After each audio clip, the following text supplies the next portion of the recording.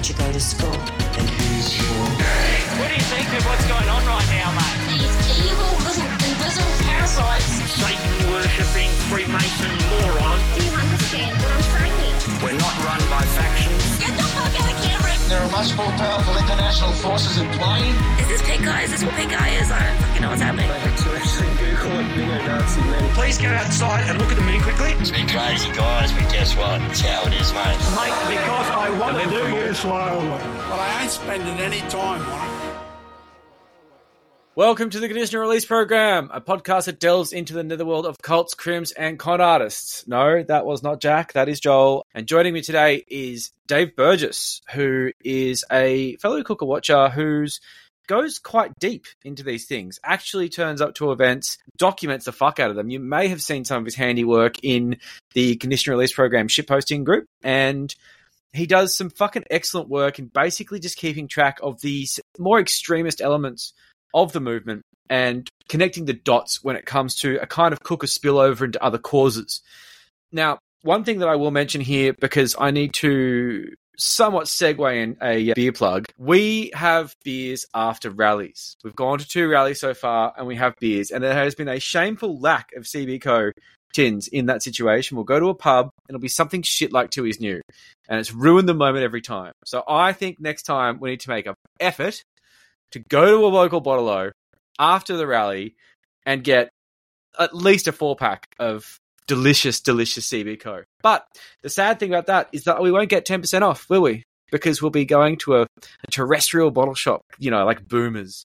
Whereas you, digital natives, if you put CRP10 into the checkout at the cbco.beer, you'll get 10% off. And they have free shipping, which is insane. I don't actually know how they make money off this. It is such a good price. We don't get anything. We don't get a cut. So don't do it for that reason. Do it because beer's delicious and it's actually amazingly well priced. So that's enough of that. Let's get back to basically just the sort of general vibe of cookers stinking their way into traditional forms of activism and what the fuck they're up to. But firstly, let's hear more about you and your backstory.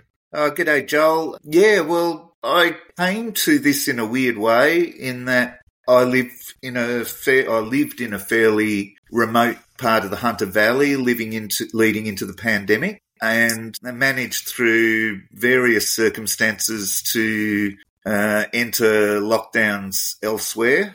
Yep, and be away from my community. And you know, in the lead up to the 2020 Trump election and through the first year of COVID, slowly watched this community I knew intimately getting peeled in huge numbers. Yeah, that's incredible numbers. Yeah, okay. And shadow pandemic as such. Yeah, and being away from them, and you know, there was a fairly unique set of circumstances leading into the pandemic in that we'd spent the previous 4 months basically watching the Gospers Mountain fire surround us and send us all mad. So there was already a heavy atmosphere even before COVID. And yeah, so spending the 2 sort of lockdowns in either Sydney or in Lake Macquarie when I started moving back locally. So,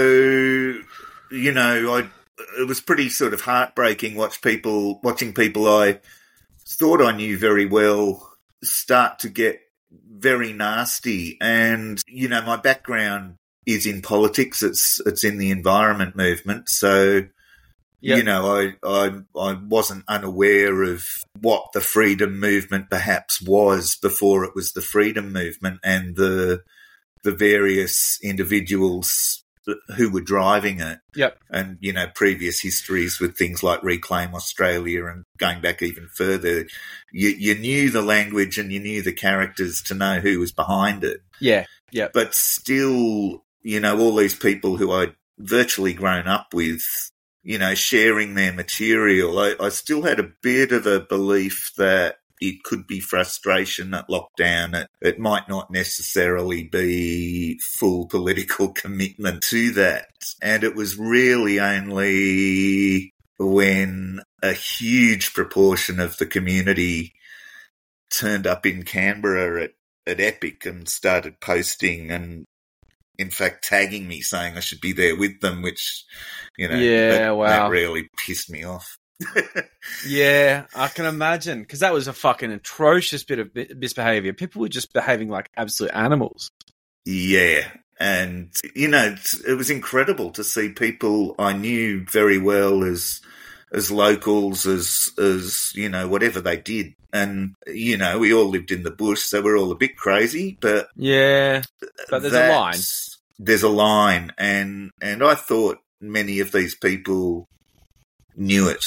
Yeah, okay. Yeah, I thought the same. Like, I've come back from a background of sort of conspiracy theorists in the form of the New Age movement with, my bringing up of my parents and all their friends and stuff like that in the sort of psychic fair circuit.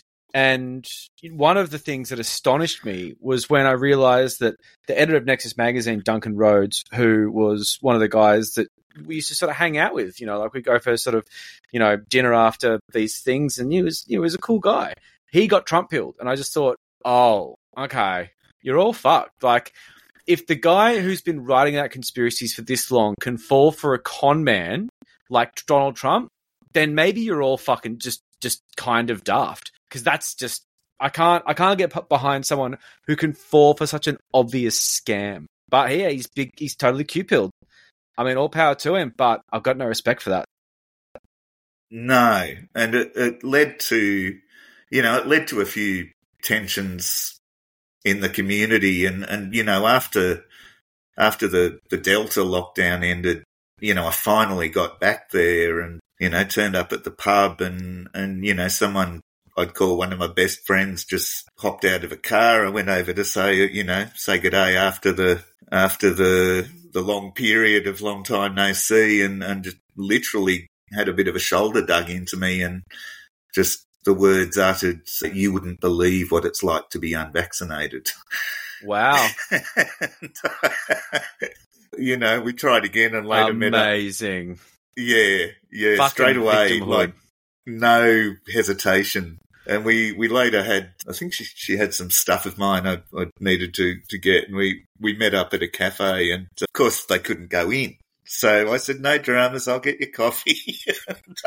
Yeah, okay, yeah. And then just sort That's of funny.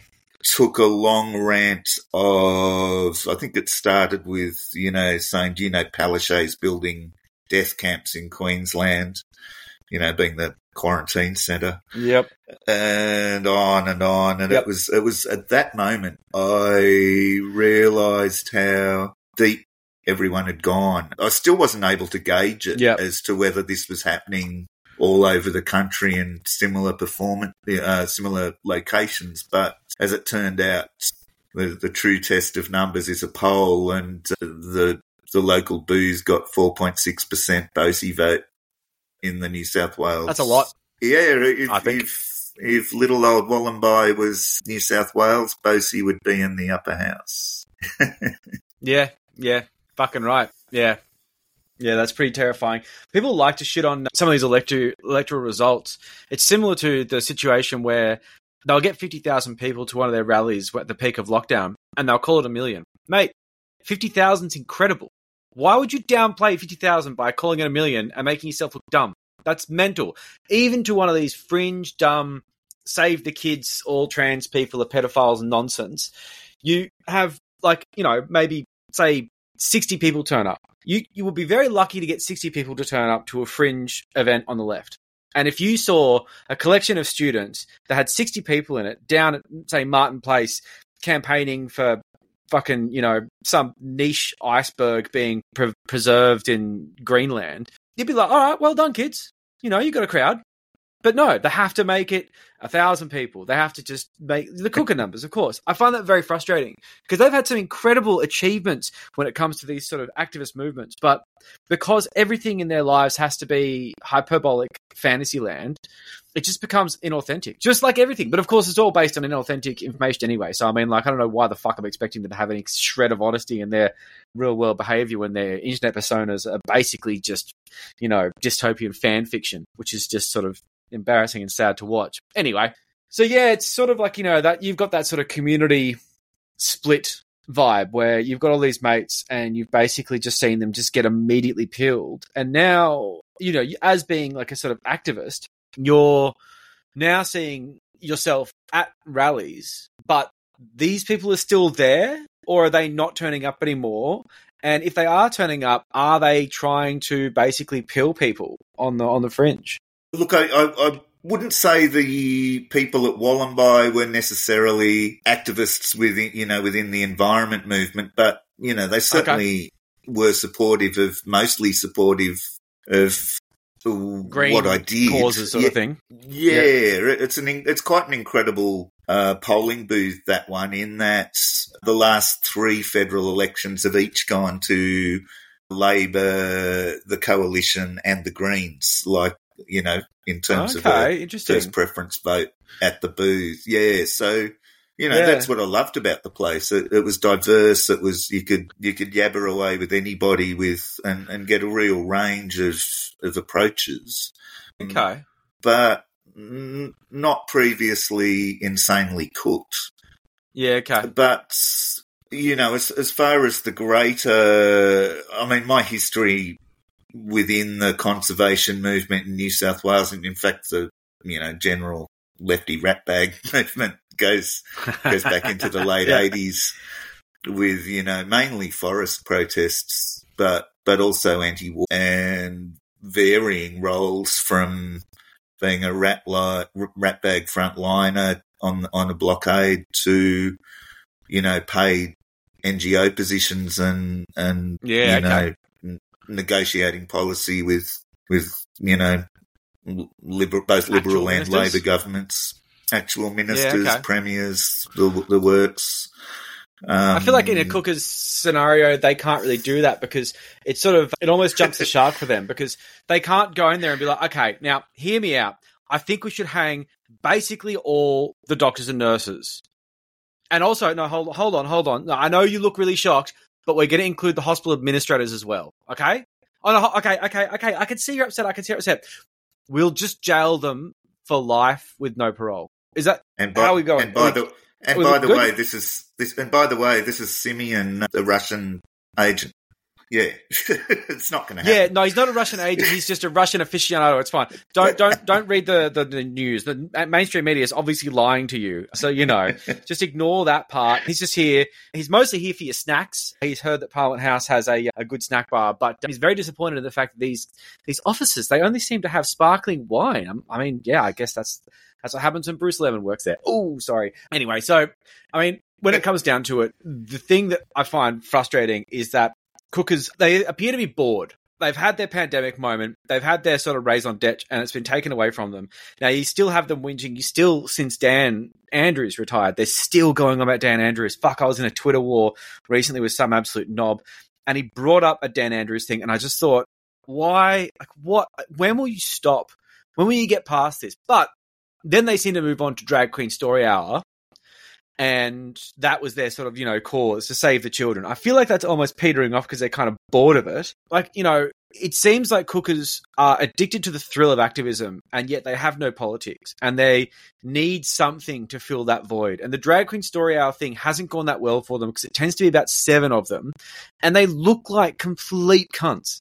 There's no way around that. You look like assholes. You're yelling at children and basically telling them that by being there, they're all going to hell or whatnot. It's just embarrassing to be around. And I think even some of them are probably getting a sort of cringe vibe from that. What are they up to? What's going on there? Yeah, it's really weird that, I think during I think it was when they were posing as the trade union march, one of those 2021. Yeah. September, the September 21 in Melbourne. Lizzie Rose, famously a CFMEU member. Yes. And, come on. You're not fooling anyone. I think was it Tom Tarnacki, examined their sort of mechanics of the protest, and it was, you did actually start throwing stuff first, and you're marching around without first aid, without any of the normal measures responsible protests organisers would take to, ensure their own and public safety and make damn well sure you protests always have. Yeah, and it's something that's obviously been, key to direct environmental action is you got to be on your best behaviour or they fry you.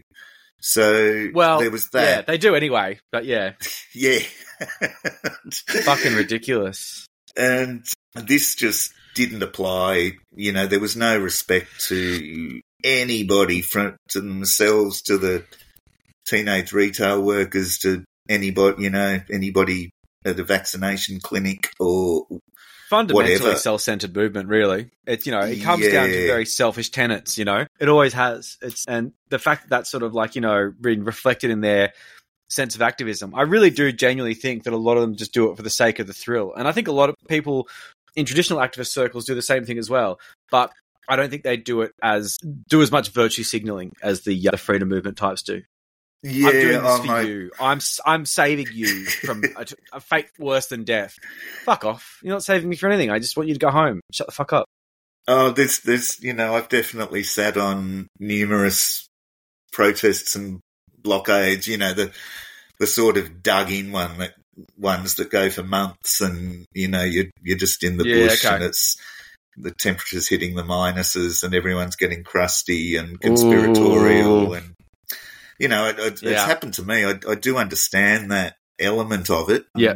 And, sort of do respect the 400-yard stare, that crazed stare of Brad Bevan when he looks across Parliament lawn at you.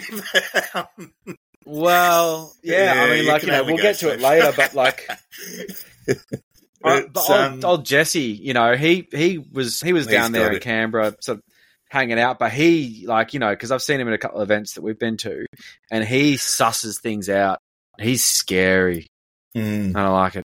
Yeah, very sketchy. He's got that sort of if you crossed a sort of a meerkat with a sort of a comic book zombie, you'd get him at a rally, just looking at everyone, but also just looks like he's been sort of somehow splashed with sort of toxic slime and turned into a sort of Marvel superhero that resembles a sort of meth addict who was born in a paper bag. It's quite terrifying. Yeah, and oh god, I've been places where quite rightly you've been concerned that you've been infiltrated, but I mean, God, if you infiltrated that movement, what would you find anyway?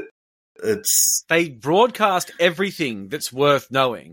Yeah. I can't imagine, one thing that I do find astonishing about this movement is that nothing real world sort of stochastic terrorism wise has happened. And what I can say is that I think the fact that their entire ideology and their entire mindset is based on an elaborate LARP means that they're not the kind of people who will turn into Timothy McVeigh types, who will convert this into real world violence.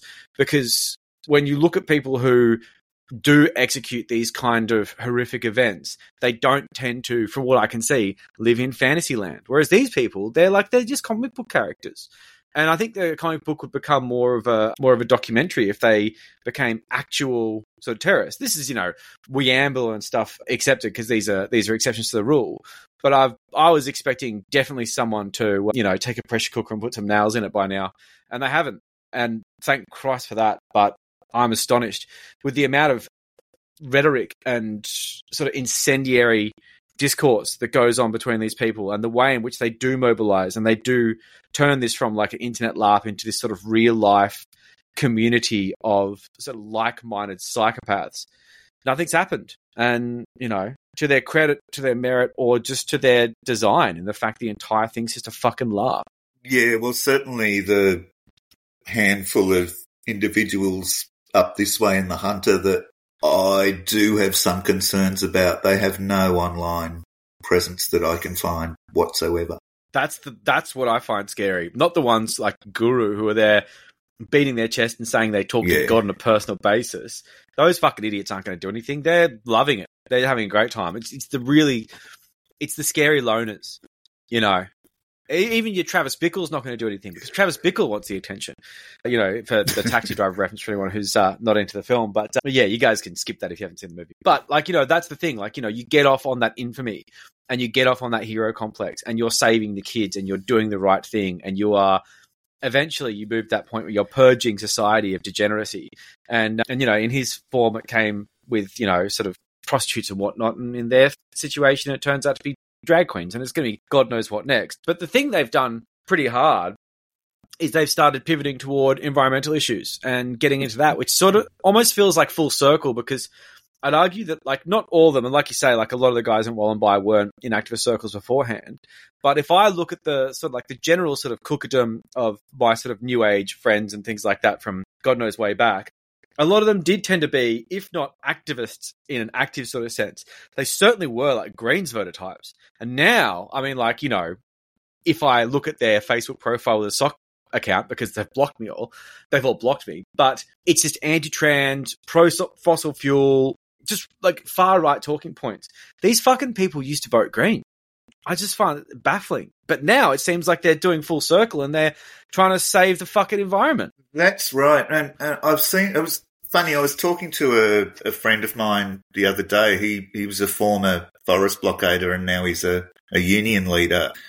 And we were actually saying, what was it when we were sitting, it's -8 degrees on the Victorian border in a winter's night, and we're all, talking around the fire, and a couple, maybe more of these people have since gone on to become involved in the freedom movement in some way. And, what we did we didn't see that. We were all on the same page, and people played their roles, whether they cooked or built structures or did whatever, and some went lobbying in Canberra.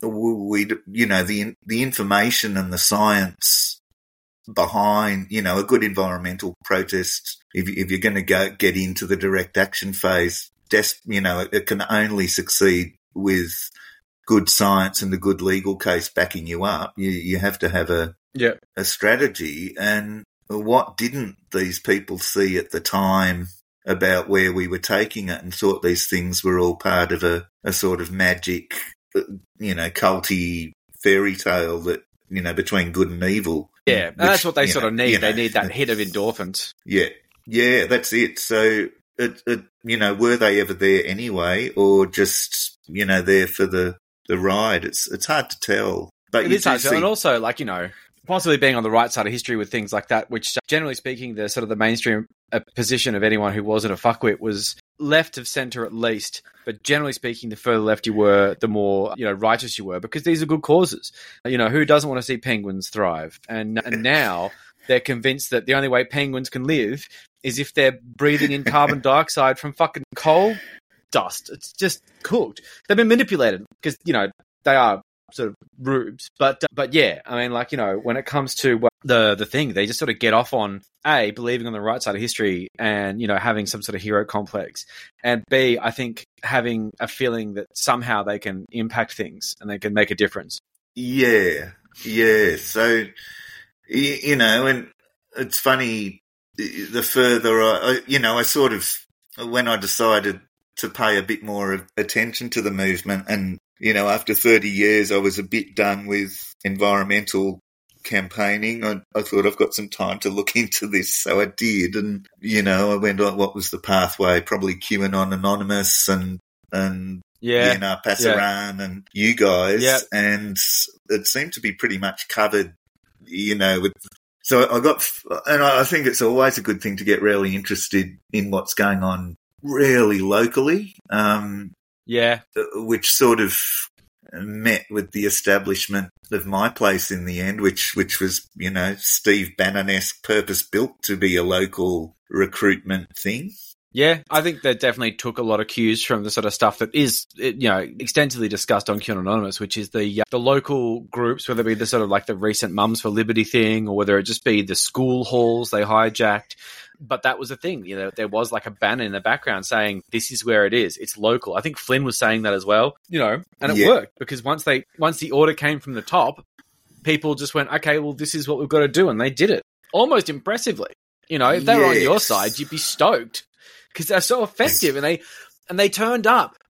And that's the interesting thing, the left can be tricky, because some of them turn up to everything but a lot of them, including myself, don't turn up at all. Whereas I find that while there's 10 times more lefties, there's a fraction of these people, but they always fucking turn up. Yeah, they do the social really well. And you know, the kind of rhetoric that comes back at them from, I guess, our circles to an extent, you know, about alcoholics and meth heads, I don't find to be true at all. No.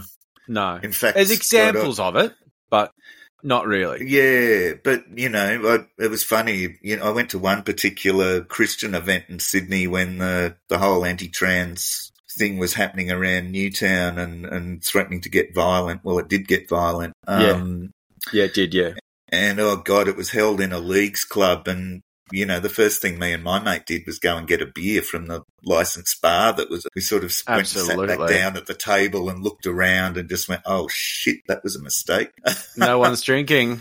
No one, and they were staring at us. And anyway, we finished that very quietly, and luckily the bartender was pretty spun out by what he was witnessing in front of him too, so I organised vodkas quite successfully after that. But that's very good. Yeah, we are definitely the bigger pissheads when it comes to these things, and you know, we'll get to the last thing we went to. Oh, yeah, exactly. Like, you know, when I went to the ones in Coffs Harbour, they had no bar there, and I asked them about it, and that was that thing where I went to the canteen guy and basically said, oh, okay, look, you know, you guys going to do a bar? No. You guys got live music on later, but there's no bar. And he's like, yeah, but all the regulation thing was too hard. You had to bounce and all that sort of stuff. And I'm like, oh, yeah, it's government, you know, government control. And he just looked at me like I was the biggest asshole. And I'm like, fuck, I'm the cooker. Like, I was just trying to fit in. And it's like, it turns out, no, he thinks that, like, actually alcohol should be regulated and that we maybe should have security guards if we're going to get people pissed. Fuck, now I look like a cock. Yeah, it's very silly. Very silly indeed. Yeah. But, they do make you want to drink. Yeah, so, you know, it's interesting how the localisation, I think, is the biggest success they've had. And it's ongoing. Yeah, well, it is ongoing, absolutely. And the further, just getting back to where we were going, the more time we put between us and the days of anti-lockdown protests and that whole time, the more they're going to drift back to what sort of was always going on with organised right-wing activity, which in many cases was anti-environmental, with a pro-fossil anti-Muslim fuels sentiment was a good one. Yeah, and that certainly seems to be what's happening with this pivot to anti-wind energy. You know, I'm fairly aware there's a broad audience of the Conditional Release podcast that is neither left nor right, but it's the missing. We've got all sorts of colours when it comes to the political spectrum. I'm not just being a preachy environmentalist. It goes beyond that to the whole cooked nature of misinformation and allowing the community to have a fair conversation about anything that's proposed, you know, for their valley or ocean, as it turns out in this country. Yeah. You know, so they've just had a big rally in Martin Place today. Wasn't as big as they said it would be, which was good, but what was the plan? What were they hoping for? So it was, the Reckless Renewables rally, which was supposed to be concerned locals coming to Sydney to protest wind farms off their coasts, but it also shared the name of a rally that had taken place in Queensland back in August. Okay, interesting. And that was against a land-based wind farm up there that don't quite have the intimate details of that one being in Queensland, but I think there's a bit of forest clearing and koala habitat involved there. But okay, no, that was the koala clubbing claim, wasn't it? Yeah, it's where that. They said that the Labor government was going to club koalas to death with a hammer. I mean, it doesn't sound great. But, yeah, it was just a thing they picked up from the environmental plan that referred to... Well, it's that thing of, like, a lack of context. I mean, like, basically, it said, like, you know... Yeah, twisting it. if an animal is injured in this process, despite all of the controls that are put in place, which there were many, then the most humane thing to do would be to basically immediately club them over the back of the head with a metal pole. Because if something gets in the way of this, no koalas have been injured, and the amount of annoying red tape involved in the process would be driving the workers fucking nuts. Because the moment they see anything that even remotely resembles a fucking koala, they have to put a 30-meter exclusion zone around it. And they'd be going nuts because it'd happen more often than not, and they'd have to fucking go and do this and relocate them and spend a week on it. But that's the thing, man. Like, you know, I totally agree with saving the koalas. If you're going to rock up, you're going to fuck up their habitat, you have to at least, you know, make sure they're okay. Yeah, and it's also the fact that these people were absolutely nowhere when, you know, State Forests of New South Wales were clear felling koala habitat for wood chip and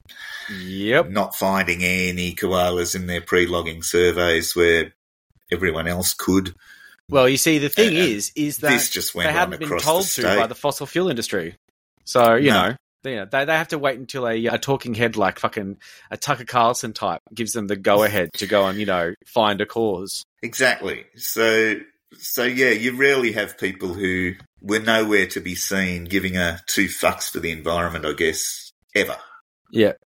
As the leaders of this. And then you do have a number of old, you know, just a handful of former people you formerly knew as being in the environment movement. It was interesting when I started digging into the various freedom groups around the Hunter Valley. I mean, I guess with a population of 500,000, it's still just small enough for everyone to know everyone in some way. Yeah. And you just see these names coming up that, you know, often just went, ooh, that's interesting. And, you know... Bruce Shillingsworth was legit. Absolutely. He was totally legit. You know, it was a water activist. I used to sit in on Murray-Darling Basin Plan meetings with Bruce, and he was impressive, spoke very well, and still to this day I've seen him pushing back at a bit of the more stupid climate change denial rhetoric he's been engaged with on his page. Well, I think that's like, I'm not surprised to see that, but one thing that I can say is that when we were at that rally, the recent one, and he was there, and when Bosie claimed that as a disciplinary measure, Indigenous sort of groups, nations, whatever, would cut open a young man's penis and it would explode like a hot dog in a microwave. And just seeing him hear that and immediately storm forward to the front part where they were getting the Q&A, receiving the questions, he was ignored and passed over. He didn't ask a question, but then he went to the stage and insisted that he go up to speak on the stage. And I thought, oh, fuck, this is going to be a smackdown. Yeah. This is going to come out and be like, what is this hot dog shit you're talking about, you fucking liar? Nah, he just came out there and said, oh, it's lovely to see you all. It's lovely to see you all out here. It's great. You fucking sell out. It was amazing nothing happened from the absolute steam you could see coming out of his ears when Bosie first said that. I could not believe that he got a chance to go up and correct the record and he chickened out at the last second. Yeah, it was because he wants the clout. He wants to keep his clout. He knows, if he's smart enough, he knows that if he goes up there and tells them all they're fucking assholes and they've got it wrong, instead of them saying, oh, I'm really sorry, we respect your culture and that was a mistake, they're going to go, oh, Bruce has gone wrong. Yeah, well... You know, they're not going to listen to him. And Bosie would have just started talking about pygmies or something. Oh, fuck me. He just would have just...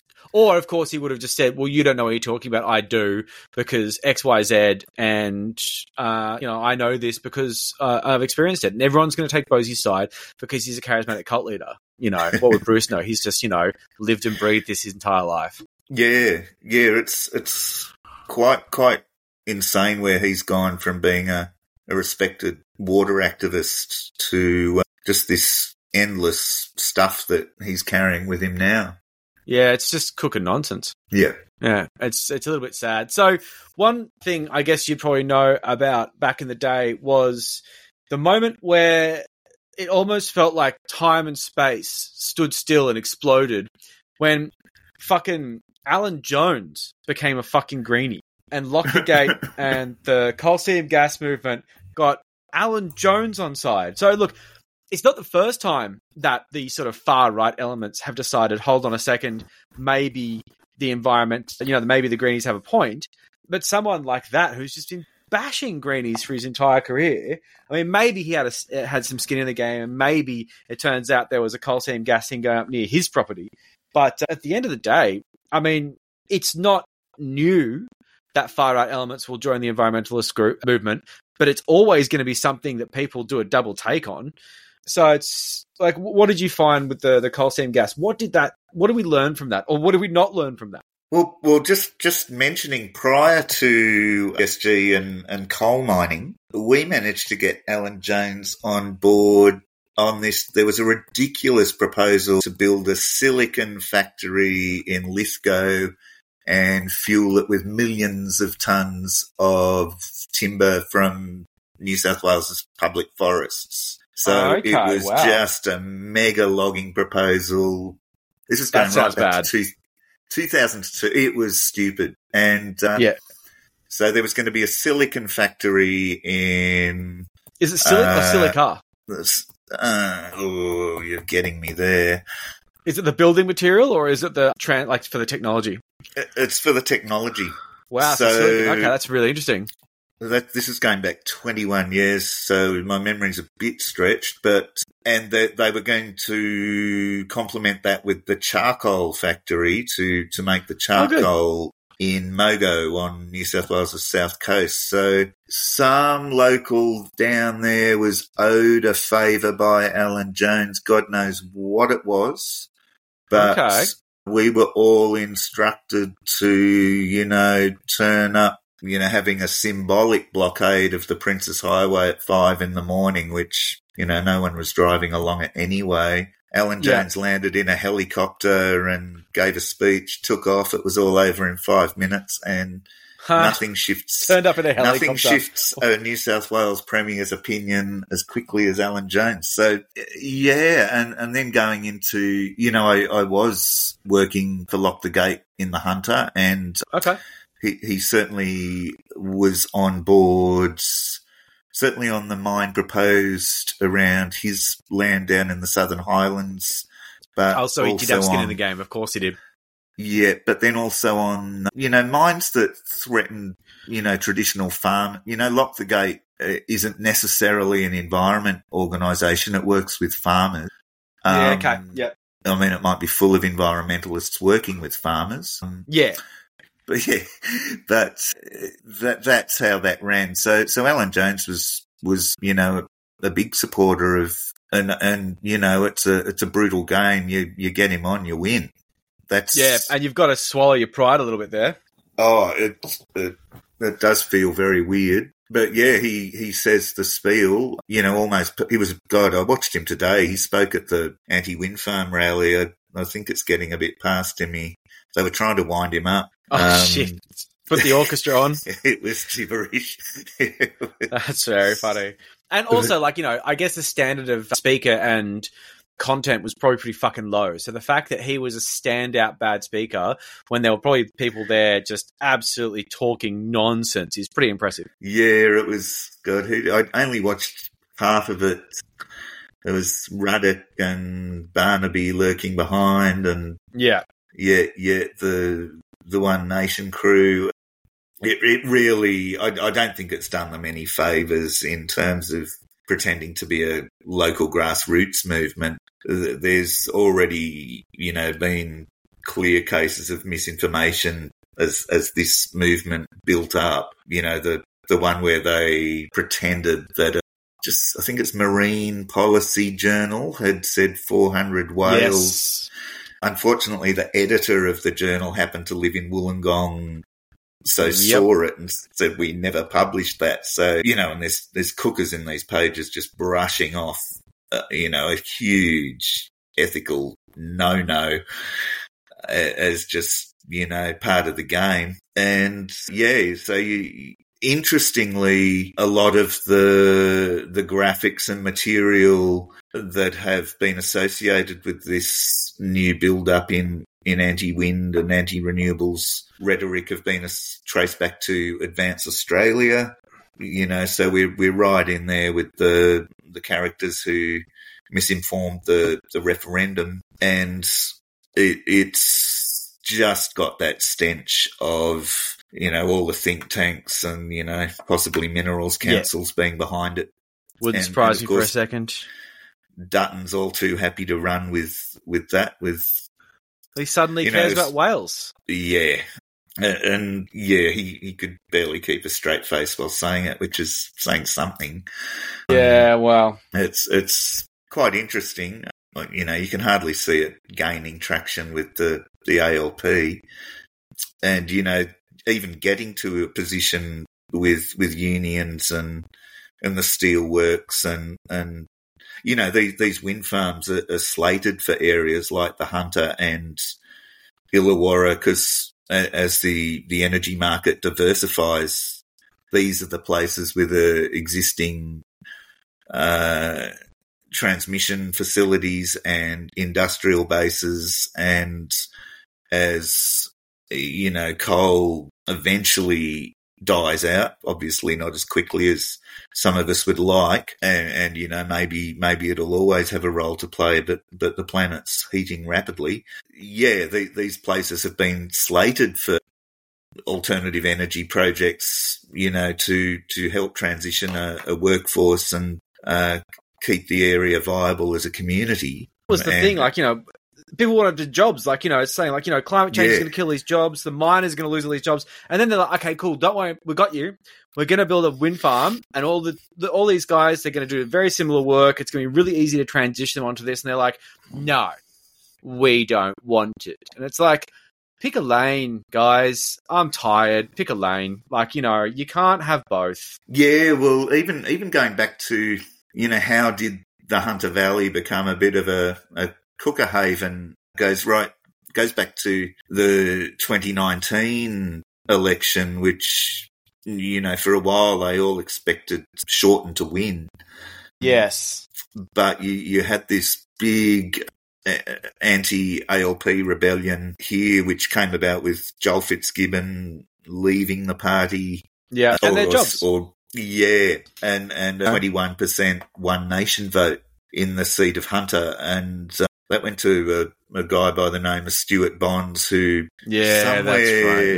somewhere in between becoming One Nation's golden boy in 2019, had a falling out, actually in one of the pubs here, with Mark Latham over the casualisation of the workplace, which was, for a while in the mining boom, everything was great for, jobs. You got your mining job, you got your big 5-bedroom mansion, you had your boat, you had your SUVs, and then the casualisation started, and Stuart Bonds stood up against that, and Latham didn't really give a shit. So, you watch Stuart posting, he's cooked as hell, he'll still back One Nation, but what that might have been had he remained solid going into the 22 election.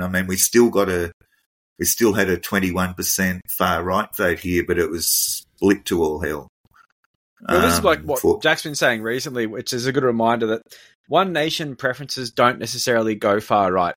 Often it'll be a One Nation primary vote and then a Labour preference. And this is the thing, a lot of these One Nation people are just kind of racist working class folks. Yeah, and I'm in the thick of it here, and there's some beauties to the community as well as the atrocities, but it was interesting, the whole One Nation thing is that certainly in New South Wales, and it's probably different a little bit in other states, but it all, the nuances are, they're never far away from what cookers are doing. And certainly in the referendum, I came across one case here where an LNP candidate in the Hunter had approached One Nation to ask them to engage with my place specifically, but cookers in general, to recruit for the No campaign. And I also saw similar up around the Coffs Coast and heading south towards Kempsey. So, that's hardly the smoking gun to say that's a statewide sort of pattern, but circumstantially, you know, it was quite funny. The Liberal candidate approached the One Nation guy. He organised a meeting in a park down at Lake Macquarie. So all these cookers went down to meet the Liberal candidate who was organising the No campaign for the Libs locally, and they managed to meet him in the park at exactly the same time they were having a smart living fair run by the local council. So the park was full of tech heads and smart city people. And so they had an absolute panic and had to relocate. It's absolutely that is beautiful. So dumb. That is ridiculous. God. But yeah, so it's interesting. Like I was saying, the more time that passes between the pandemic and now, I just think you'll have the far right falling back to its usual tricks, which, you know, immigration and using them to sort of explain off rising rents and stuff like that. Yeah, and that weird crossover into the environment movement has certainly reached a peak down on the Central Coast, which was something I came about started with My Place, actually. And, you know, throughout the Delta lockdown, the freedom movement in Newcastle had been pretty quiet, but underneath it all, it was building, you know, quite strongly. There'd been a few rallies, and then, you know, things based around the Cali Hotel in Singleton, which we all know and love. Yeah, bless. Really, there hadn't been that big thing. But then, you know, the beginning of this year, there was a big rally, you know, the first one for ages, and it was against NBN television it was just called The Media is the Virus, which I think they picked up from England, actually, and cookers over there, and they all went to NBN on a Saturday, and it was one of the, you know, it was the first thing I went to this year, and it was everyone wear white, so it had a bit of a Unite and White vibe.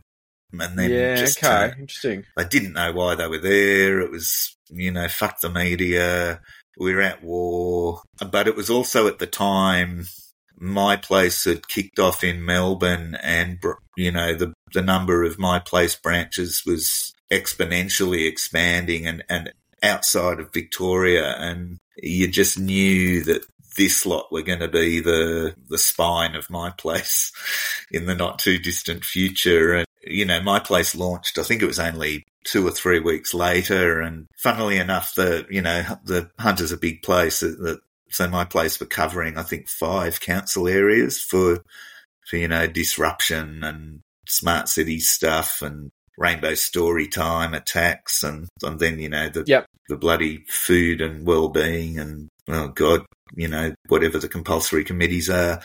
And so at the My Place launch, there was, you know, they covered Maitland, Newcastle, Lake Macquarie, Dungog, and sort of asked people to split into the groups depending on where they were from, and there was no Cessnock, and I was sort of going, what's happening with Cessnock? And it was Cessnock special. Yeah, okay. You know, you don't often hear people call Cessnock special at the best of times, but well, maybe in a sort of sarcastic tone. But yeah, and I had no idea what they meant by that for a while, but it did occur to me to see what was going on here, and I started checking out, you know, really having a look at who was on our council, which I had been pretty naive to, actually. It's just, you know, Cessnock's just an out-and-out working-class coalfield labour town. It always has been. But yeah, started checking out the independents, and holy crap, there were 3 cookers, and one and her brother were actively in My Place. So that, and they were disrupting on smart cities and encouraging, you know, sometimes up to 100 people to burst into council, and all the stuff you saw Soz and Sandy covering in Melbourne, really. So, yeah, Cessnock was touched upon in that 7:30 report, mainly due to the behaviour of that councillor, but it also turned out she had a bit of a mentor down on the Central Coast to Kate Mason, who, funnily enough, I saw lurking behind the scenes at the rally in Sydney today, at the anti-wind rally. Okay. Did you go there or did you watch? I watched, good on you, Chris Goveries. You're just a trooper, aren't you? Pest. Yeah.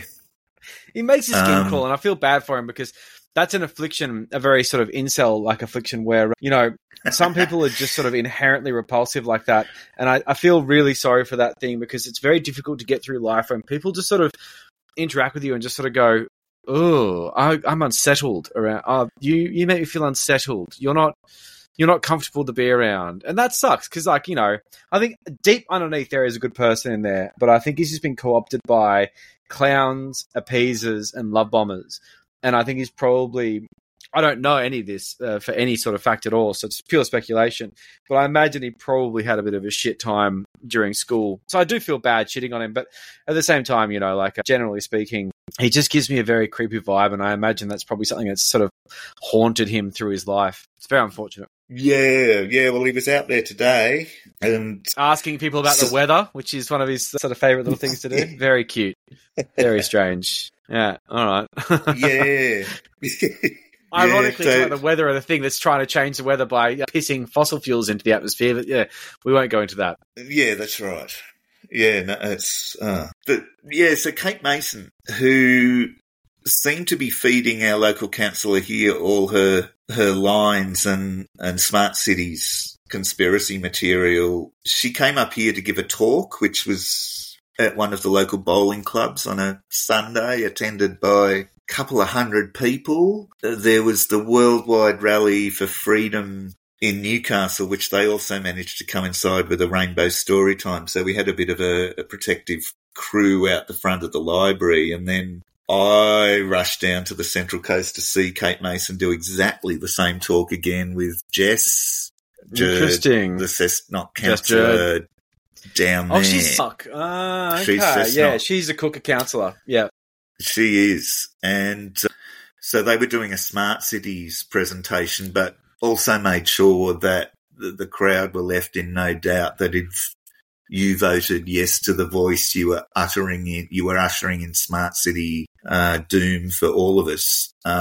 Yeah, that's just incredibly stupid. I'm sure they had a reason, but it's obviously made up, but I'm sure it was just equally silly. The PowerPoint just had no segue whatsoever. It leapt from one page to the other, and you kind of go, huh? Yeah, I bet. But with a bunch of cooked units in Kincumber all nodding away.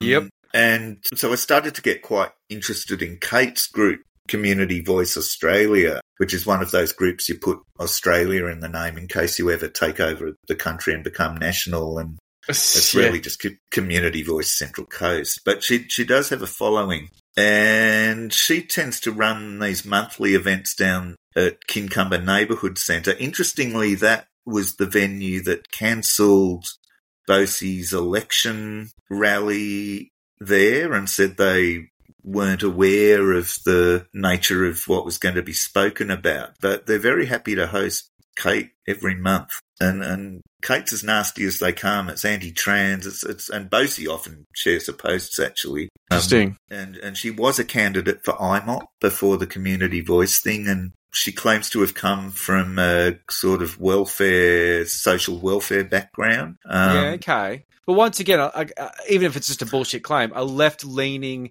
kind of thing, and now probably rails against communism. It's like, mate, social welfare is quite often about the state facilitating assistance to those who are vulnerable, which is kind of what Marx was talking about at times. And now you're just, pilled? Yeah, I mean, you run for... I mean, I only really looked at IMOP through Michael O'Neill and not really the sort of lackeys he had running in other seats and areas. But yeah, so missed some of Kate's work. But I have looked back through her videos and you see she out and out states that her two biggest inspirations, personally were coming from the climate denial thing. And she claims to be an environmentalist, but sort of delights in bringing somebody on, and they discuss how the old school environmentalism is dead. Now, her 10 or so events over the year at Kincumber have included Vote No to the Voice, Are Renewables Rarely Green, Save the Bees from the, dastardly cull from the Varroa mite. And then most recently she had a Save the Forest meeting, which combined with a more local case in Carryong with a housing development proposed by the local Aboriginal Land Council. Now, I won't go into too much of the development side of it because I think it really should be addressed by a First Nations person, around issues, people basically claiming to be a non-existent Aboriginal tribe. Yeah, okay, that's interesting. And Soz and Sandy are all over that, and you should expect an excellent podcast next year, I reckon. So I bumped into this not from the First Nations perspective, but from what was happening with the environment movement, where in terms of the, Sydney, Greater Sydney now has what's called a 6 cities strategy from Illawarra to the three main, and up to Newcastle. And it's all been woven into the smart city conspiracy thing by our friends. And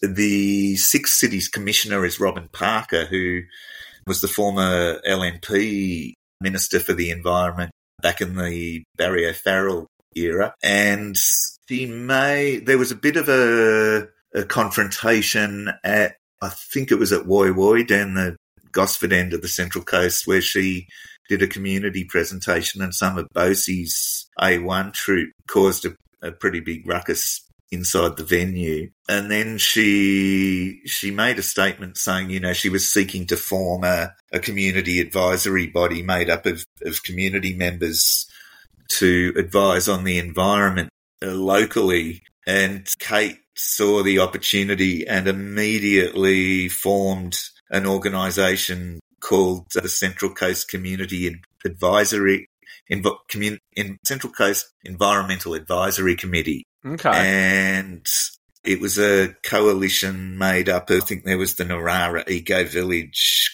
Coast Environmental Alliance, and a handful of other groups and individuals, but essentially all far right. And they launched, they put out a press release, and lo and behold, straight on the ABC to launch, and a meeting with Robin Parker. So they haven't announced anything since, but God knows whether Robin Parker was sufficiently impressed with them to think they speak for the community, let alone the environment. Yeah. So it was one of those cases where Kate just jumped straight into the mainstream, and it's hard to tell whether there's been any, whether the ABC's picked up on who they just gave airtime to. They love fucking that up. But, there's her Save the Forests thing, and it is quite easy for someone doing what Kate's doing, and in fact cooker groups, to say we want to save a park or save this bit of bushland, because it's no skin off their nose to look like they care about the local environment and ingratiate themselves with, the local community rather than oppose the big policy changes that are needed, such as a cleaner energy grid and things like that. So it's very easy to say we're the ones saving the whatever, and you guys are not. That's been always the thing of flipping the script on its head and trying to make out that the sort of cooker perspective is actually doing the opposite of what it's doing. Because of course, we say, it's all based on misinformation, disinformation. But the idea that somehow supporting fossil fuels is the environmentalist position. Like when Milo Yiannopoulos was out, the whole thing was being conservative is the new punk rock. And I'm like, mate, being conservative is never going to be punk rock. You can say this as much as you fucking like. I'm never going to take you seriously when you say that being a fucking Nancy Reagan conservative is somehow subversive. I understand your position, and I know it's very smart. but it's also very stupid, and I'm never going to respect it. This is a similar thing. It's like we're the ones saving the whales, and all these greenies murdering whales for their fictitious, climate change narrative. It's annoyingly clever, but it's also incredibly stupid. Yeah, well, she succeeded in, I'd like to think, fooling a couple of genuine environmental advocates to come and speak at her Save the Forests forum. It did not go unnoticed. Ooh, that sounds stern. And well, generally, the environment movement as a whole has been subject to some legitimate attempts to bring it unstuck. So it's very good at smelling a rat.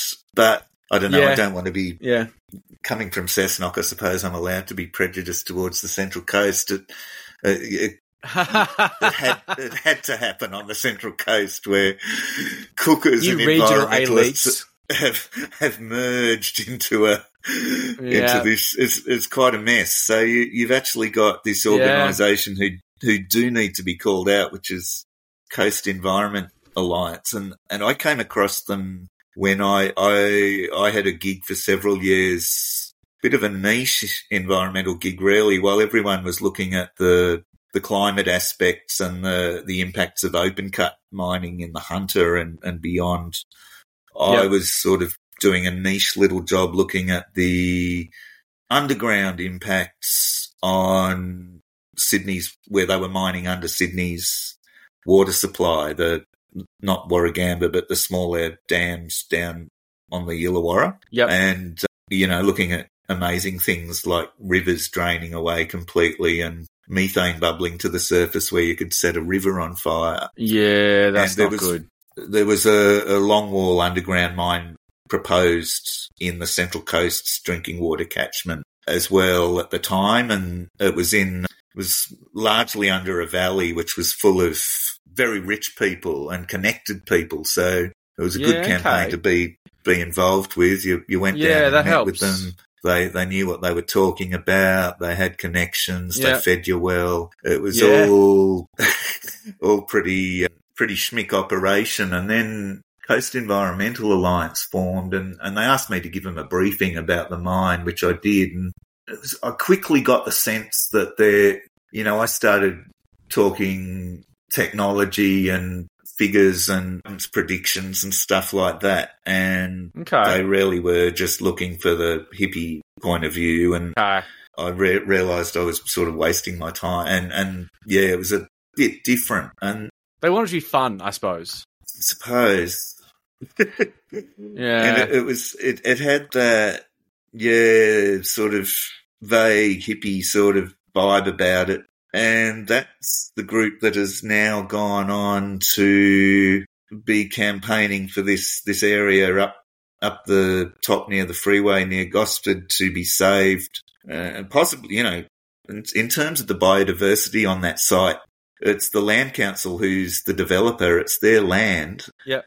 I'm not personally thrilled they want to clear some of it, but the tactics that this environment group have adopted to, say it's a spiritual place and there's aliens there. Wow, okay. And as I said, I think it's better I leave it to Soz and Sandy to cover that with someone who's way more, I think, entitled to speak to it than connected a white to person the situation. like myself.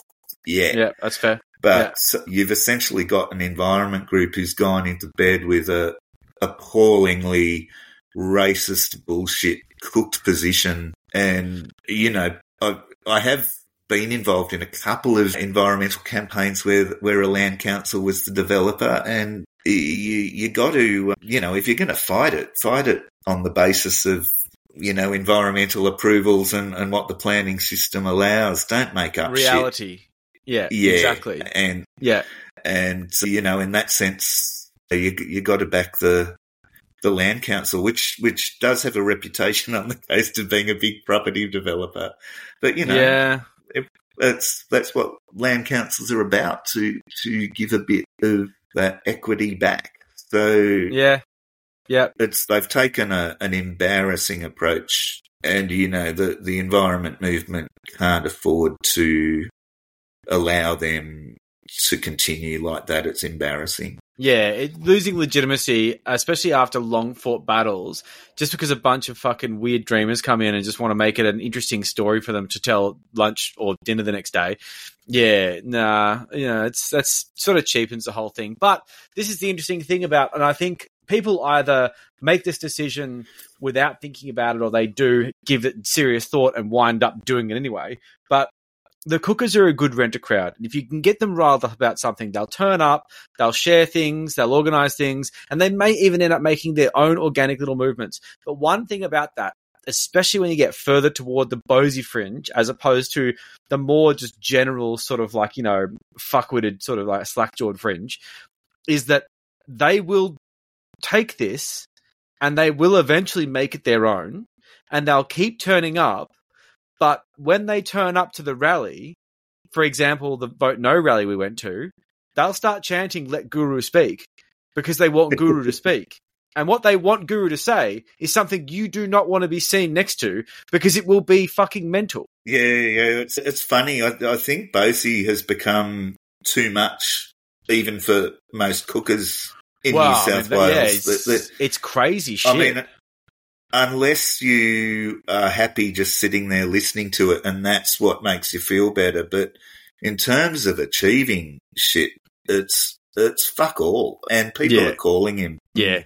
There's only so long you can go with this and be like, okay, so where are these white hats you keep talking about? Where are they? Like, what's going on? Yeah, it was funny. I did get along to that. One of the first events I went to up here was that famous night at the Cali. Guru, Bosie the surprise guest, and Leibold and Bergworth beamed in via the screen, and Sean Ambrose. It was a absolute feast of, and it was the good chemtrails night and the pygmies, and it was pygmies. It was quite interesting just being in that crowd, and it was funny because I had an inkling that friends from Wollombi would be there. It's only 50 k's away, so I stood up the back, and then I did see that at least one friend was there from the vantage point I had. Except because Bosie was the surprise guest, and let's face it, at that time it was only going to be Hoodie or Bose. God, it was going to be one of the peak figures coming out of Epic. Yeah, and they started giving hints and dropping clues, and it was clearly going to be Bosie. And so I was just leaning against the back fence of the beer garden, minding my own business, and suddenly the gate next to me, the build-up, and then they all turn the gate, and I'm just there next, and Bosie comes through. Oh, shit. And the first thing I see is my friends going, "Dave!" Oh, no. "Have you gone down the rabbit hole too?" And I went, No, I'm just here to watch. Fucking hell. It's like when you go to a wedding and you accidentally stand next to the bit where the bride comes through, and everyone's fucking looking at you like, "No, it's her! Don't look at me! Fuck! Shit! This is not ideal." Yeah, so, I ended up just shuffling, I went and we shouted at each other beers, and we had a good chat, and I felt, I got a bit grilled about why I was there, but I said, look, it's been my job to know what is going on the New England highway politically for ages. So I'm here, I'm having a listen, and it was quite amazing. But the sense of the crowd, just, you knew the gig. It was like waiting for the most popular song. You knew it until there was a hint or a mention of a hanging. They hadn't got what they came for. That's it. They hadn't got their hit. But if you want something more than that, a bit of political clout, well, the sensible ones do go to One Nation, because, they're in Parliament. Not as it was 3, it's now 1. Thanks. They're quite despondent about that. I went along to I'm quite interested in what the Cooker plan is for local government elections next year, because certainly here in Cessnock, the 3 councillors have realised the smart cities and the stuff they were going on about was really cooked. And, there was there was a bit of Forest of the Fallen happening around the park, and it just was, people were laughing at them. And so they've pivoted to that. And this goes to, I think, Cameron Wilson from Crikey recently penned a piece about the local government elections in WA and how Cook's councillors had run a pretty tight campaign, you know, down around the southeast Cooker Belt. And looking like they're getting some actual local council success. And deliberately avoiding the topics that give them away. And so local Cook's councillors here have now gone to an absolute insane campaign to prevent a road being widened to 4 lanes rather than 2, and instead supporting a One Nation proposal to build a city bypass. So you've got weird little events like they encourage people to get out and measure the road and do cooker maths. That sounds dangerous.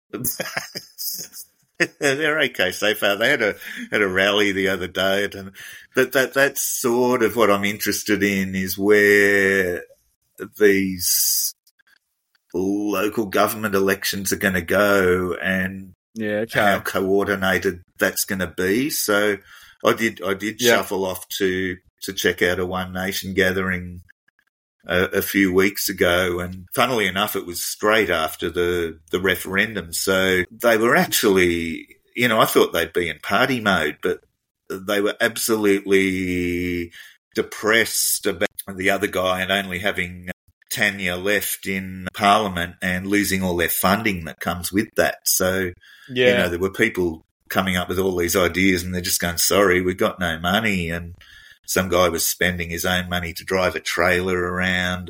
There was an interest in running for council in a couple of seats. But what I'm noticing is that my place locally is working very much hand in hand with that.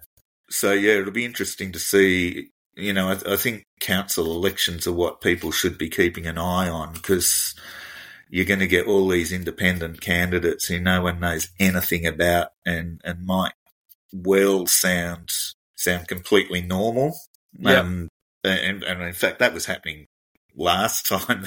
There was one candidate, wasn't Cessnock, I think it was closer to Newcastle, maybe Maitland. Anyway, he seemed quite normal, and I'd sort of was charting out a bit of a 20-year history of growth of far right voting in the region, and just for my own satisfaction to see if I was worried about something genuinely or didn't have to. But there's a huge growth, and this guy, he nearly got in, and he's.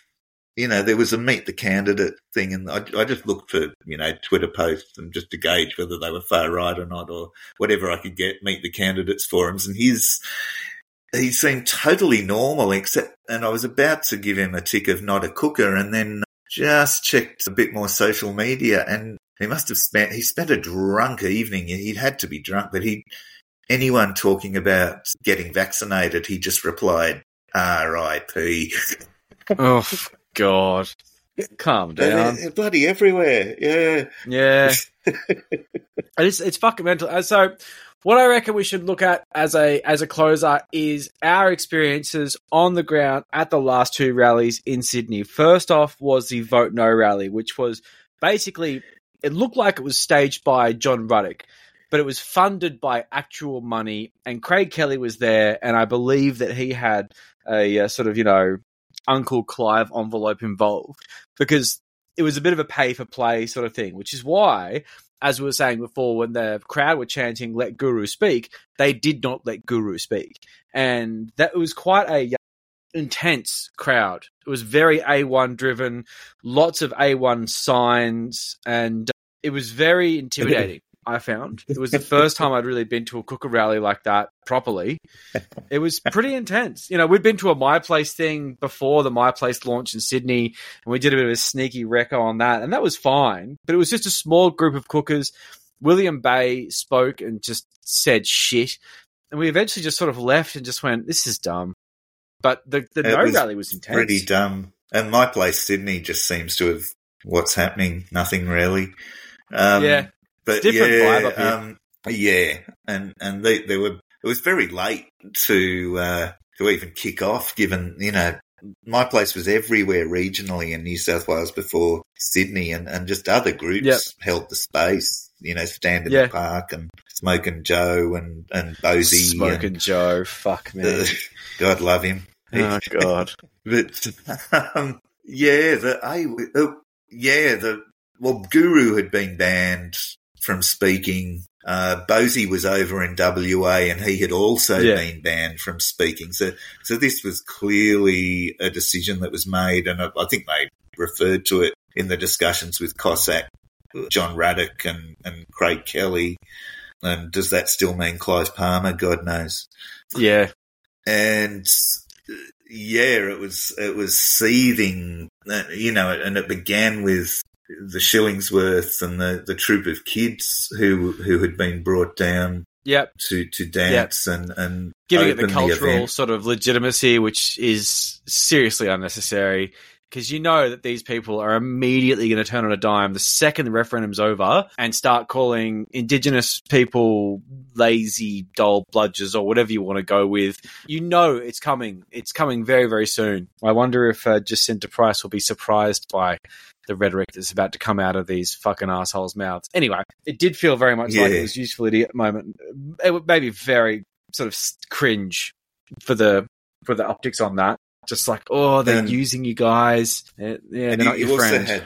You also had Dee Borah there with her. She was about to go on convoy to her court case in Lismore, and she and all those insane human trafficking nut jobs were hanging with Guru's lot with their awful display of madness. Yeah, they did have that thing that had that sort of like big sign with a hodgepodge of like sort of pasted headlines and fake pictures and just nonsense. It was just trash. So they all were up for a fight, and you know Beck was steaming around, ready to go and fight for Guru and carrying. But my favourite was when it ended and Guru, you know, he was all standing around the back demanding to go on, and that was great. You know, there was some pretty hefty security. You know, a fair bit of the budget had gone into getting guys who were there to prevent Guru from getting onto the stage, and they were all individually cooked units as well. And then Roland Crystal had taken that a was position. very funny, yeah. He spent the whole rally just standing near cops because he still wants to be one and fantasises desperately. So embarrassing. Yeah. And so when it all blew up and it turned into a screaming match, I sort of went round the back and jumped in there and, you know, captured a lot of it. But yeah, my favourite memory was Roland just standing on the stairs, sort of that watching was very funny. The melee, and then Guru stormed back to his sort of area near the stall, grabbed Beck's loudhailer, I think, and did his big howl and scream. But you were close to that, weren't you? Yeah. Because I was further back. And you could not hear a single word he was saying because they turned up the music so loud on the stage. Yeah, they did. That's right. And you could not hear a single word. You just saw this little guy screaming into this megaphone and people around just looking confused. It was great. It was very funny. Yeah, so just, I mean, that just was an epic schism in the movement. I think they realised that they are being played. I think that was a moment because when they were talking with Craig Kelly afterwards and we sort of stood around that, they were sort of like bringing up all these cooker things, and Craig had to sort of stand there and entertain their bullshit about election fraud and all that sort of stuff, but he couldn't quite bring himself. The 28. And the 28, I think, he couldn't quite bring himself to go along with it. Mm. And he couldn't quite do it because Kelly's not quite there. He believes easy to believe bullshit, but he can't do the 28 and he can't do election fraud properly. He blahs on about like voter ID and stuff like that because he knows it's an easy gimme that he can say with some degree of legitimacy and not like a complete fuckwit. But that was where I think there was this thing. And like when the Guru melee was going on next to the stage with, sort of Roland and the security guards sort of holding him back, and Avi talking to Guru and just being like, I don't know why I'm talking to this guy. He's a fucking idiot. And when Avi thinks you're a fuckwit, you've really fucked it. But there was this one guy who had a go at this women for littering, and I was like, good on you. But we talked about the sausages, the filthy sausages, the fatty, gross sausages they were serving out. And he just goes, I feel a bit funny. I'm like, well, I mean, look, they didn't let Guru speak. How do you know they're not poisoning the sausages? And he's like, oh, fuck. Yeah, no, they probably did, eh? I'm starting to feel a bit funny. I'm like, mate, that sausage could have something in it. You don't know. That's bought by the guys who bought and paid for this stage. Could be bloody vaccinated, mate. Who knows? And he's like, oh, fuck. And he just walked away. It was great. I mean, like, these people, they're just so terrified and gullible. And I felt kind of bad in a way, but he really did start, he started going, oh, fuck. Oh, what am I going to do? Can't go to hospital, I suppose. Fuck, shit, I don't know what to do. I think I've eaten a poisoned sausage from the New World Order. Oh, fucking whatever. It was crazy. Yeah, it was a very silly event. And of course, Dan Andrews resigned days later, and there was Cossack pouring all the beer into Melbourne. Yeah, that's right, with the imported beer from the consulate. Which... That was very weird. It would have cost more to send it to Melbourne in a car than it would have cost to buy. Yeah, well, he's clearly got a budget for it. Who was it who turned up with it? It wasn't Mark Mack. It was... I feel like it might have been, though. Was it? I think he was at least in the camera shot for when it was happening. But I feel like he was the one who was like, hey, free beer. And, of course, everyone kind of knows what happened with Mark Mack and the situation the Tinfoil Tales girls exposed on Twitter.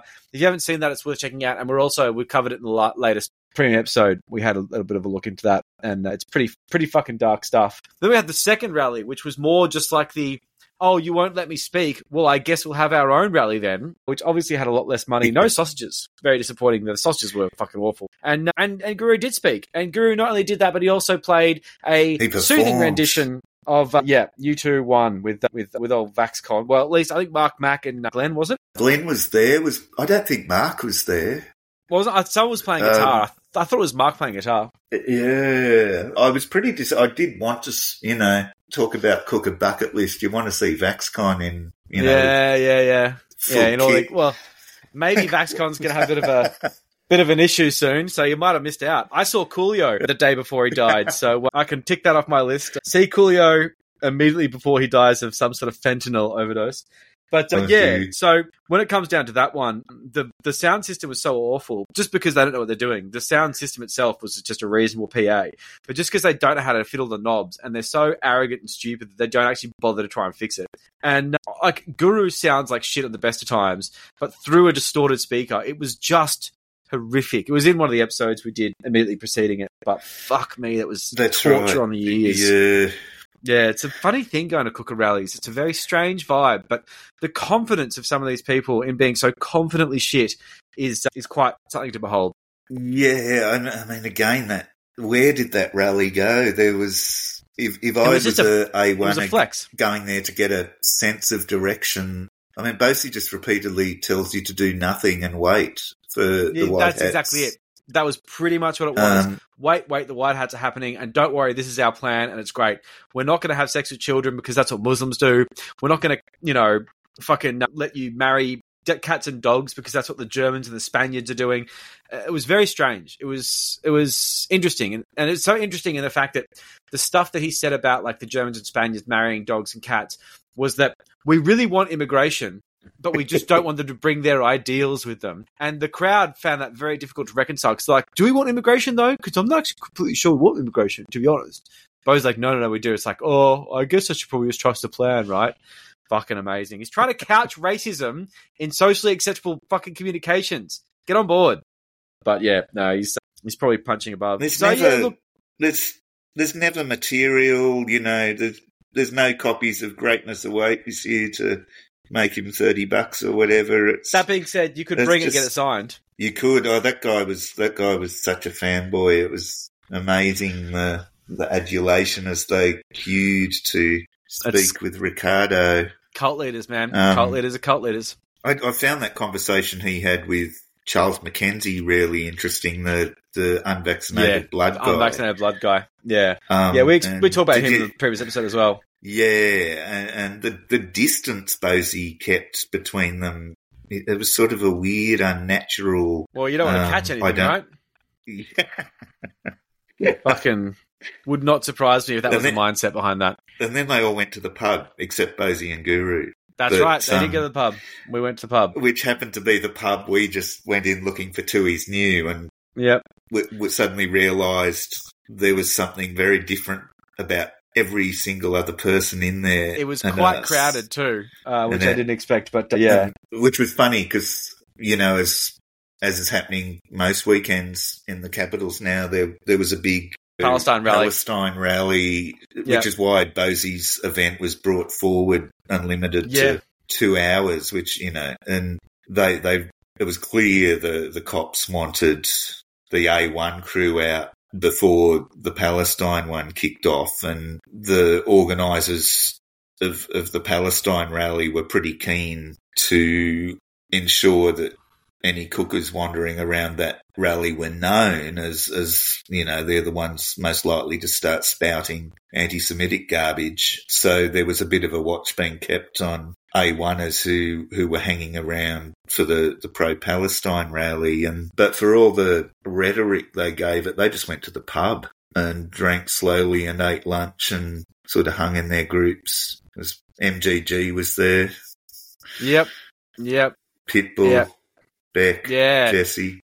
Craig Cole was very funny. He was eating fish and chips, and he looked like he was like every time he put like he stabbed the fish and chips with his fork, lift it up and stare at it like he was going to punch it, and then shove it in his mouth. It was the most violent eating I've ever seen in my life. It was very funny. I found it very, very funny. Pretty scary.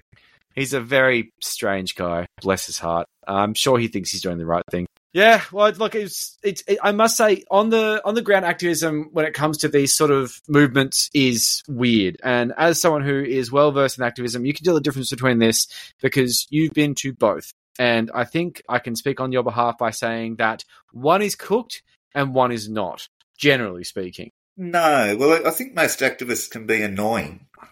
Yes, they can be. Yes, and that's sort of. But, you know, I've always formed a view that most social change for the better hasn't taken place without some level of on-the-street grassroots stuff, and it's a necessary thing. Totally. And like some of these activists, while they might be annoying, they turn up. And I can't begrudge them because they turn up. I don't. So I try to these days. Well, you know, you seem to be very good at turning up to cooker rallies, though, I must say. That's pretty impressive. It made a nice change in a bent sort of way. Yes, it's more entertaining, I suppose. It's the whole point. The whole thing's meant to be entertaining. Yeah, I mean, I still take what emerged out of Epic and COVID very seriously as far as a right-wing threat goes. Yeah. I mean, it's... I look at, you know, the National Socialists and you know, those horrible groups, and you see a certain number of people there, but when you're sort of going to these suburban meetings on the edge of nowhere on a cold Wednesday night and there's 60 or 70 people there, and realise it's probably happening in a lot of places you don't know about either. It's definitely got something of a hold in terms of a perceived oppression or people getting something that, you know, they think is missing, that other social networks or whatever don't provide them, and it's full of crap. And, you know, you might have a beautiful looking zucchini on the table, but you're talking hate, and that really pisses me off, and it's very present at the moment. Yeah, I totally agree. Well, it's going to be interesting to see how it does sort of boil over with a lot of very bored, angry, disaffected, isolated socially and sort of like, you know, mentally in a way, because I don't think these are people with if they do have mental health issues, that they tend to feel like they should get them treated, considering the sort of stigma of taking medication and dealing with traditional forms of assistance in this regard. We thought, well, at least I'll say me. I thought that a lot of people were going to go away and only the extremists were going to stick around. And to an extent, that was right. Insofar as you look at A1 and you look at these people and they are extremists and they have stuck around and they've sort of got nothing else. but I didn't think of the fact that a lot of these people were going to get so excited by the idea of making a difference and being a sort of change maker that they were going to find any fucking excuse to continue being a so-called activist just to get their rocks off and feel like they're relevant and interesting. That I didn't really think about. And I think that's what's happening. I think it's materializing where people who felt pointless now feel like they have a point. But the thing is, the point was that pandemic, the point was freedom. It's very difficult to argue there is no freedom outside of the general delusions that come up about smart cities and fucking dystopian futures. And they just need to find something. So it's drag queens, or it's wind farms, or it's basically whatever the fucking Advanced Australia and the fossil fuel industry are going to tell them to do. But they're a rent a crowd with no fucking politics. They'll just do whatever you tell them to do. If you can get yourself into a position where you can control their focus, it's quite handy. And as long as you're ready for them to do fucked up shit. They all went to Epic, and like we said, it was a huge protest for Canberra. They should just have claimed the numbers they got, which was huge. Challenged anybody to come up with similar. I can't think of one yet. And everyone who went there, regardless whether they got traumatized or stung by a nanobot bee or hit with an LRAD or direct energy. It was funny. We were up. I didn't get to Epic.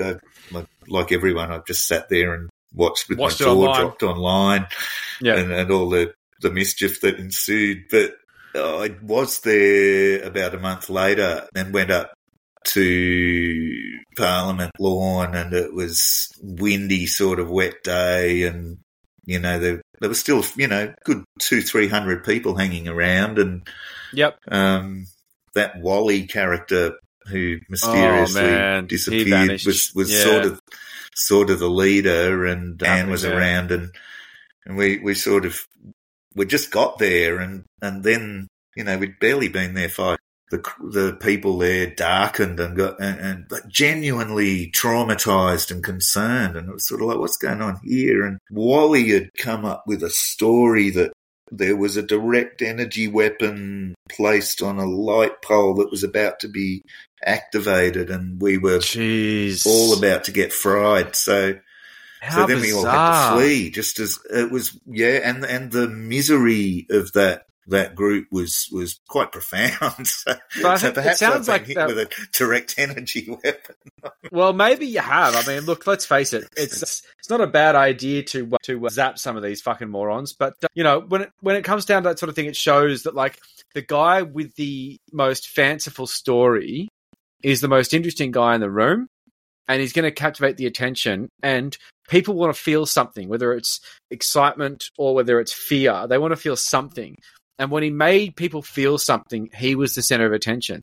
So you just keep doing it, because if you've got no relationship with the truth whatsoever, whatever you say gets you attention, gets you position, gets you clout, simply because they go, oh, what's that? Oh, Wally told us what that was last time. We'll go and ask him. And simply just that act makes you relevant, makes you important. And I'm guessing what happened basically is Wally just probably told one too many lies, and eventually someone said, mate, I know you're full of shit, and he just went, fuck, I've been exposed, and bailed. That's what it sounds like to me. Yeah, there were all sorts of rumours around that. But everyone who went to Epic certainly felt a huge sense of community and empowerment. Probably, I've been to big protests, and they're great if they've got momentum and there's a sense something's shifting, which, deludedly, they all had, because they thought they were going to overthrow the government on any number of given days. And, it was quite interesting watching Epic unfold. And the moment that was always going to be the most interesting for me was who they send in and what they demand. And that, of course, turned into that insane photo of Cossack and Hoodie, Larder and Dindy in there, and Glenda. And quite interestingly, apart from Hoodie and Larter, the crew that's sort of organised the worldwide freedom rallies in Sydney, sitting with Craig Kelly there, and the fallout of Hoodie convincing them to drop the claims about the 28 and pedos to sound a bit more, or a bit less cooked and a bit more reasonable. Bosey having a tanty about that. And, there are, certainly in my local community, there were a couple of people who did go to Canberra who I've had the opportunity to talk to, and they genuinely were angry at the over-governance of what they saw as, I guess, and didn't like being locked down. Their business had suffered, and they really just wanted to represent that. And it wasn't really important to them who, I said, but did you see the speeches and what was getting, they want to kill this person, these people. Like, if I'd organised if I was involved in organising an event and put speakers on stage who said that, I'd never come back from it. Yeah. But that's what you guys put on and you went to, and I mean, for God's sake, the leader of the convoy had a shotty pulled out of his car. Yeah. Can you imagine what happened at the Greenies? Yeah. Oh my God, Jim. imagine. Yeah, the laws would change. The laws would change. Yeah. That's what dropped it was just what they were getting away with, and for weeks, it still goes on. And they still complain. They sort of how persecuted they are. They get away with so much. Yeah, compared with, what any other group would get away with, really. Yeah. It's is that absolute. just because they're that insane that the cops don't, or is there a bit of sympathy? I just don't know. I think there was sympathy. Gauge. I think there was sympathy, but I think that sympathy sort of run out if you look at things like, used to call Monica Smith Teflon Mon because, she just got away with everything. But then all of a sudden Consumer Affairs just went, actually, no, you fundraise for illegitimate purposes and we're not happy about it. And it's like, hold on, are these actual consequences? Holy shit, this is actually happening. And Nicholas Reid went to jail for the Parliament House fire. It felt like everyone just got, not only did they get bail, but then they just get no conviction recorded for fucking doing all sorts of crazy shit. But now it feels like the hammer's dropping.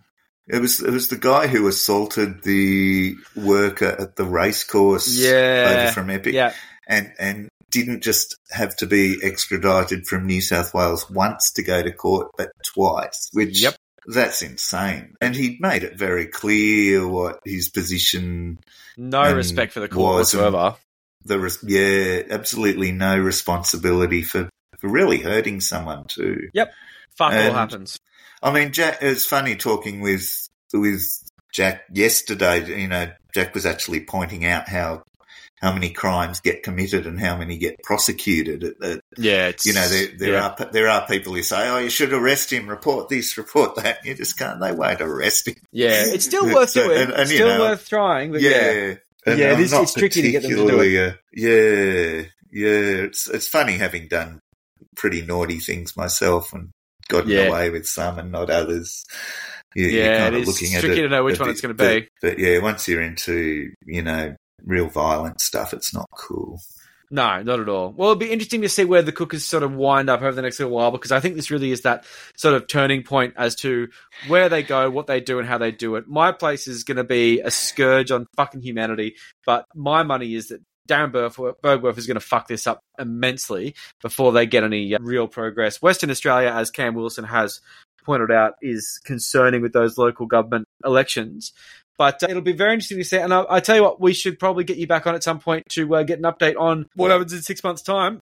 What happens in 6 months' time with all this in the future? Because I'm sure there'll be some weird pivot, and I'm sure it'll just be some other really strange thing they just glom onto and just ruin because they're bored on a Saturday and they want something to give them purpose. Yeah, do you know what I reckon would be a really interesting topic to have going forward would be homeschooling. Yeah, John Oliver did that recently, and it's very interesting. But one of my friends actually was doing homeschooling, and I had a feeling that the reason why was because she's basically jumped on the sort of the cooker trad wife bandwagon. But that's a whole other story. Well, we've got to go because we've got a 2-hour limit. So we're going to get cut off in a couple minutes. So, well, thanks for having me. It's an absolute pleasure. Thank you, listeners, for sticking in with this one. This was an excellent experience. If you want to see some of the stuff that Dave's been up to, his posts in the conditional release program shitposting group are fantastic. Is there anything you want to plug or promote or talk about? Oh, not really. Promotion was never my strong suit. No, I didn't think so. But at the same time, you do have some fantastic posts on the shitposting group. So if you want to see some great content from this man with some like legitimately good insights into what's happening in that universe, which is a universe I don't keep as much of an eye on as I used to. I think you and the Tinfoil Tales girls really know that space very well, and I applaud you for keeping an eye on it, especially in the way that you do, which is through an activist lens to just sort of make sure that everything's okay. A watchful eye, as such. Thanks for coming on the show, mate. They? Yeah, they're very No worries. special. Have a good night. All right, you take care, mate. I'll see you later. See ya. I don't think I ever want to talk to any of those people.